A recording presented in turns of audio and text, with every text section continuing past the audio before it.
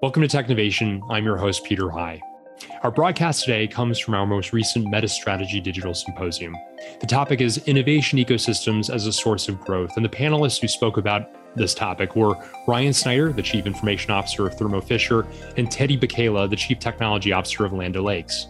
The gentleman who led the conversation was MetaStrategy's co-head of executive networks, research, and media, Stephen Norton, who joins me now. Stephen, welcome. Thanks, Peter. It's great to see you and great to be here. Well, Stephen, let's begin with the topic. It was innovation ecosystems as a source of growth. Certainly an interesting topic, but talk a bit more about your own perspective as to why it was a salient one for this conference. When we talk about innovation ecosystems, we're talking about the stakeholders throughout the value chain. So IT, business unit leaders, suppliers, end users, many others, all of these groups that are interrelated and who are either impacted by those innovations or play a role in bringing innovation to life. And so this ecosystem approach puts technology leaders in a really interesting spot. First, they have the technology expertise and experience to help everyone across the ecosystem really understand what's possible. But second, since technology cuts across all of those different stakeholder groups, they're really also in a position to be a conductor of sorts. They can connect the dots across those groups to make sure that whatever innovations they are pursuing not only deliver significant value to the end user, but also really line up with the company's strategic goals. And so that topic itself was the main reason for this panel. But I think it also speaks to the ways in which technology executives continue to expand their purviews beyond IT and play a much bigger role in defining and really influencing the strategic roadmap for growth and innovation at their organizations. Thanks for that overview, Stephen. And while we're at it, talk a bit about Ryan Snyder of Thermo Fisher and Teddy Bacala of Land O'Lakes. Why were they appropriate to personify the ideas you've just noted? Yeah, we were so fortunate to have Ryan and Teddy join us. Both of these guys are amazing leaders in their own right, and their companies are both really involved in innovation that have huge real-world impact. At Thermo Fisher, they're enabling scientists to solve the world's biggest problems, and at Land O'Lakes, they're thinking about how to feed the world. Just two massive missions, and it was great to get their perspectives. I really enjoyed Ryan's perspective and advice on how IT leaders can empower their peers and other stakeholders across the business to drive innovation forward. Some really great insights that he shared with us. And for Teddy, the Land O'Lakes' farm to fork approach to innovation, I thought was really interesting. And it's nice how he provides a sort of end-to-end perspective on how the innovation projects they work on not only help Land O'Lakes thrive, but really deliver value across the ecosystem. And one last thing I'd say, Teddy and Ryan both share just a deep understanding of the people side of this innovation equation. They understand the importance of managing relationships and really, too, how to communicate, especially to the C-suite peers, how innovation can be a source of value. So I really enjoyed this conversation with them, and I hope everyone listening today will, too. Well, let's get into the topic. It is innovation ecosystems as a source of growth with Ryan Snyder of Thermo Fisher, Teddy Bacala of Land O'Lakes, with MetaStrategy's own Stephen Norton. I'm excited to kick off our next panel, really looking at innovation ecosystems and how those can be used as a source of growth inside organization. As Peter mentioned at the top of this call, through a lot of the dinners and other conversations that we've been having, a lot of people are asking about how to increase innovation throughput and ideation. And we tend to talk a lot about innovation ecosystems and unconventional partnerships as these keys to growth. But as I think, as many of you can attest to, it's not just the shiny object or the moonshot, but often really quite complex and strategic work that you have to do to build these ecosystems and translate that into results at your organization. And so I'm very excited to have two great innovators with me today for a discussion on how some of these things work in practice and the value that it can deliver to organizations. First, I'd love to introduce Ryan Snyder, the Chief Information Officer at Thermo Fisher, a company with more than $40 billion in revenue based in Massachusetts. That really pushes forward in their mission to serve science, creating a series of products and services for the scientific community that we'll get into today. He runs the digital and IT organization and is really thinking about how to drive the broader strategy to make the company a leader in digital science. Ryan, thank you so much for being here today. Yeah, thank you. I'd also love to introduce Teddy Bacala, the Chief Technology Officer at Land O'Lakes. He's based in Minnesota, and he really owns technology at the company from farm to fork. Thinking about the technology solutions, both for retail customers as well as folks who are working in the farm to help them produce more sustainable outputs and really create more stability for farmers. He's been at the company for about 8 years, CTO for about 4 of those. Thank you so much for joining us today. Awesome. Thank you for having me. Yeah, of course. So Teddy, let's start with you. So I'd be curious to hear how you think about the innovation ecosystem at Land O'Lakes. Who are the key stakeholders, and how do you start to position yourself in IT within that broader ecosystem? Yeah, the company itself has an interesting ecosystem, well, even the industries in which we play in, right? So it's a very large organization, four main business units, starting from the agricultural side, where we buy seed and crop protection, then sell that to retail customers that then sell it to farmers, right? So ultimate customer there is the consumer, is the farmer of those products. We also have an animal nutrition division where we make feed formulations for a lot of animals, from cows to cattle to horses to chickens, you name it, we probably have the feed for it. And then obviously the business unit that carries the Land O'Lakes name is the dairy business, where we procure milk from dairy producers that are part of the cooperative. And then we buy the milk from them and then turn that into value-added products such as butter and cheese you buy in the store. So all of us as consumers buy in the store.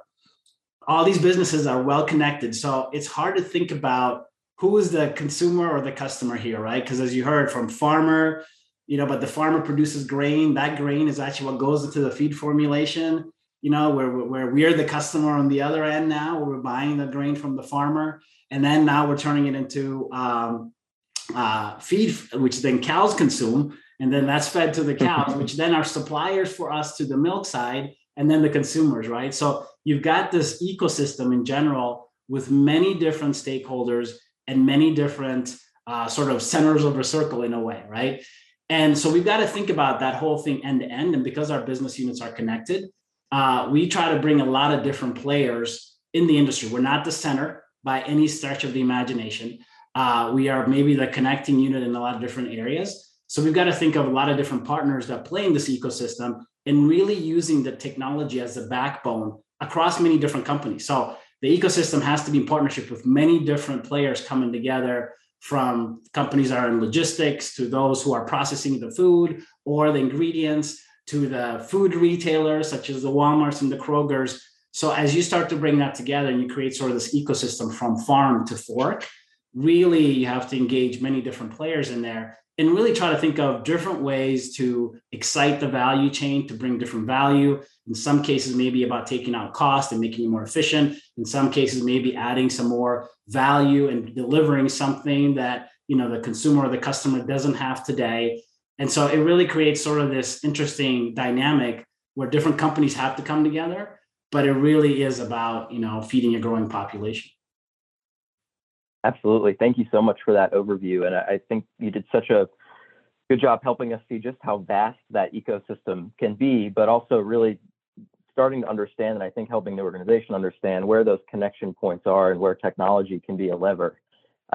Ryan, I wanted to turn it to you next. I know you said before, within Thermo Fisher, like inside many companies, every function these days has its own digital agenda, which often includes an innovation component of that. Can you talk to us a little bit about how you start to connect the dots across the business and become a voice of influence for innovation across those different pieces?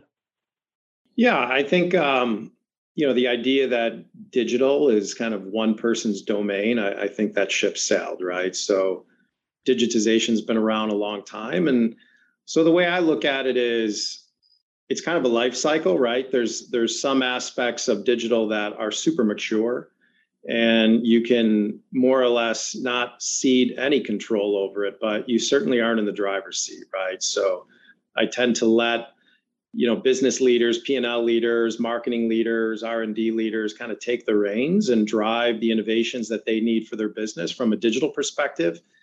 And if that's a mature capability and we've instituted a platform that we're comfortable with and that is secure, we let that play out. We tend to get much more engaged when things are kind of early innovation, just to ensure that we're not introducing capabilities, especially from partners. As Teddy was saying, that's increasingly where a lot of the innovation comes from, just because it's moving so fast. You have to rely on external parties. That's where we tend to get more engaged. And as a large organization, you certainly have to be super connected to the strategy being set forward from the company leadership team, to at least ensure that as the guardrails kind of come down from the top, those innovations are aligned, if you will, to where the company's mission's heading. So Ryan, would you say that, what's interesting is like, sometimes it's more of an art than a science, right? Like on when to get engaged. So there's times where you want to let them to be innovative and do what you want to do. But then there's times where you're like, wait, you're getting a little bit ahead of yourself, and we got to control this. And maybe let's bring some folks that know a little bit more. So I feel the pain when he said that. I mean, it was truly one of those things where it's like, okay, this is more art than science. Yeah, it's people based, right? I mean, there's like, if we all were honest, there's the org chart, and then there's kind of the org chart behind the org chart. So there's certain people that you've built relationships with or you just trust because they're very comfortable operating in that space. And then there's others, maybe they need a little bit more adult supervision, I guess. Excellent. Thank you. Teddy, I wonder if you could walk us through maybe an example that illustrates the innovation ecosystem at work at Land O'Lakes. Just given that huge expanse of different stakeholders that are involved, how does that process work in practice? Yeah, and what's so exciting about these ecosystems is you discover things as you go along, right? So you sort of have an idea of something you want to deliver, and then the output ends up being something related, but kind of different at the same time. So we have this, obviously we do have a fourth business unit within Land O'Lakes, kind of sits on top of the other three, which is around sustainability. And it's sustainability deep within a business, like what are some of the practices you're putting into place or your suppliers are putting into place, or upstream, downstream, as well as, when you look across that whole value chain, what are some of the things we can push on there? And one area that was super interesting was this, obviously we could help farmers change their practices and the inputs that they use on the field and how they manage them to get a more sustainable crop out of the ground. Meaning like they're sequestering carbon into the ground, they're not tampering with that carbon, so it stays in the ground so they can sequester it. We create sort of a profit center for them a little bit as well to encourage them to be able to adopt those practices. But one of the things we noticed on the other end was there are food companies that want to procure grain, right, that meets those sustainability criteria because they have a scope 1, scope 2, scope 3 goals, right? So they want to make sure that the grain that they source is sustainably grown. And so that was our getting into it. And then obviously it's, okay, when that grain comes off the field, how do you make sure it's separated from the grain that wasn't managed in a certain way? How does it go into a bin of a retailer? And then all the way down, right? So that's where the technology starts to play. And that's where we had a lot of work there. Now, what ended up being interesting in this example though, and this is the ecosystem at play now, that food company, originally we started working more with a procurement team, right? And that was where they really paid their attention. But somehow we got linked up and through conversations to their R&D team. And that team now was thinking about, hey, like if you can procure grain that's sustainably grown, could you actually meet certain gluten, protein, carbohydrate levels? Like, is that possible? And obviously you go back to the agronomy guys up front and you're like, could you actually influence the crop and like the ingredient or the components that are inside the plant and what it results at the end? They're like, yeah, sure, we could. If you change this and change that, and if you apply more nitrogen or less nitrogen, or if you have these other levers that you could pull, we can meet that criteria. We could do that. Well, then it became super interesting because for that food company now, they're talking about sustainability. What's more exciting for them though is, well, if you can control those levels, the sensory taste that we develop, like the way it crunches in your mouth or the way it tastes, right, or the way it looks, like we can help manage that. And so all of a sudden it blew up this ecosystem where it wasn't just about growing a crop sustainably and doing the scope 1, scope 2, scope 3, but it really was about creating new food that's more nutritious, that tastes better. And so then all of a sudden, they have other players that play into that, right? So, well, what are the other ingredients that we put into this formulation? Who else do we need to engage in this conversation? So those are the types of things that when you sort of open up that partnerships and the ecosystem, it becomes super exciting. And by the way, all of that is connected through the technology because you have to trace, you have to track, you have to make sure it meets a certain quality in certain places. You have to manage the crop as it's coming out of the ground. So there's all sorts of technology that plays into it. Yeah, I think it speaks a lot to that ability to connect the dots and the importance of being in frequent communication with those partners, right? Because you start out trying to solve one problem and then you learn that it could be something quite a bit bigger and more impactful. Thank you so much for sharing that. Ryan, I'd love to return to something you said a little bit earlier about, letting business leaders and P&L leaders take the reins on some of these things. I I know you've opted to allow some single instances of tech applications rather than necessarily driving a huge consolidation wave. And I'm curious about kind of why you decided to take that decision, and how does that affect the way that innovation starts to happen within those different parts of the business? Yeah, some of it's deliberate and some of it is it's the way it is, right? So since I joined the company just a few years ago, we went from 15 billion to 40 billion. So you're growing dramatically through acquisition as well as organic growth. And growth is kind of how, for better, for worse, healthcare, science type companies, life sciences companies get evaluated. So there's always a premium on growth. There's continual market consolidation. So, I could spend all of my energy and more kind of chasing and trying to continually clean up the instances, but it's actually just not possible. And it's not the premium by which, we're ultimately evaluated. Unfortunately, that creates, which be a surprise to nobody who's, received healthcare, is it creates massive inefficiencies, right? There's just tons of systems that don't talk to each other. That's just continually true about drug development, healthcare in general. So the reckoning comes typically through consolidation, but I would say the focal point for us has been on data, right? So we made more of a decision early on to say, I could spend, all of my time doing ERP and CRM consolidations, but rather really the value that, people are looking for is, similar to what Teddy was saying, is I really just need to understand what, important data elements from early stage development, and why does that matter in terms of the part of my business that is actually producing vaccines or therapies that are going to ultimately go into somebody's body, and following kind of how molecules move throughout the different business units through different development ends. So I can actually accomplish a lot of what the business needs through data and creating enterprise data platforms and connectivity that way.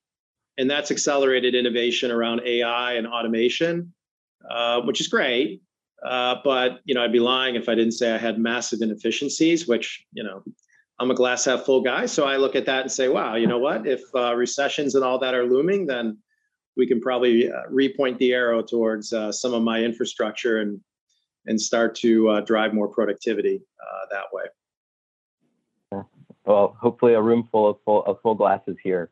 The last question I have is actually for both of you. We talked throughout this session about tying innovation to the broader strategy, but also getting to that value conversation very quickly.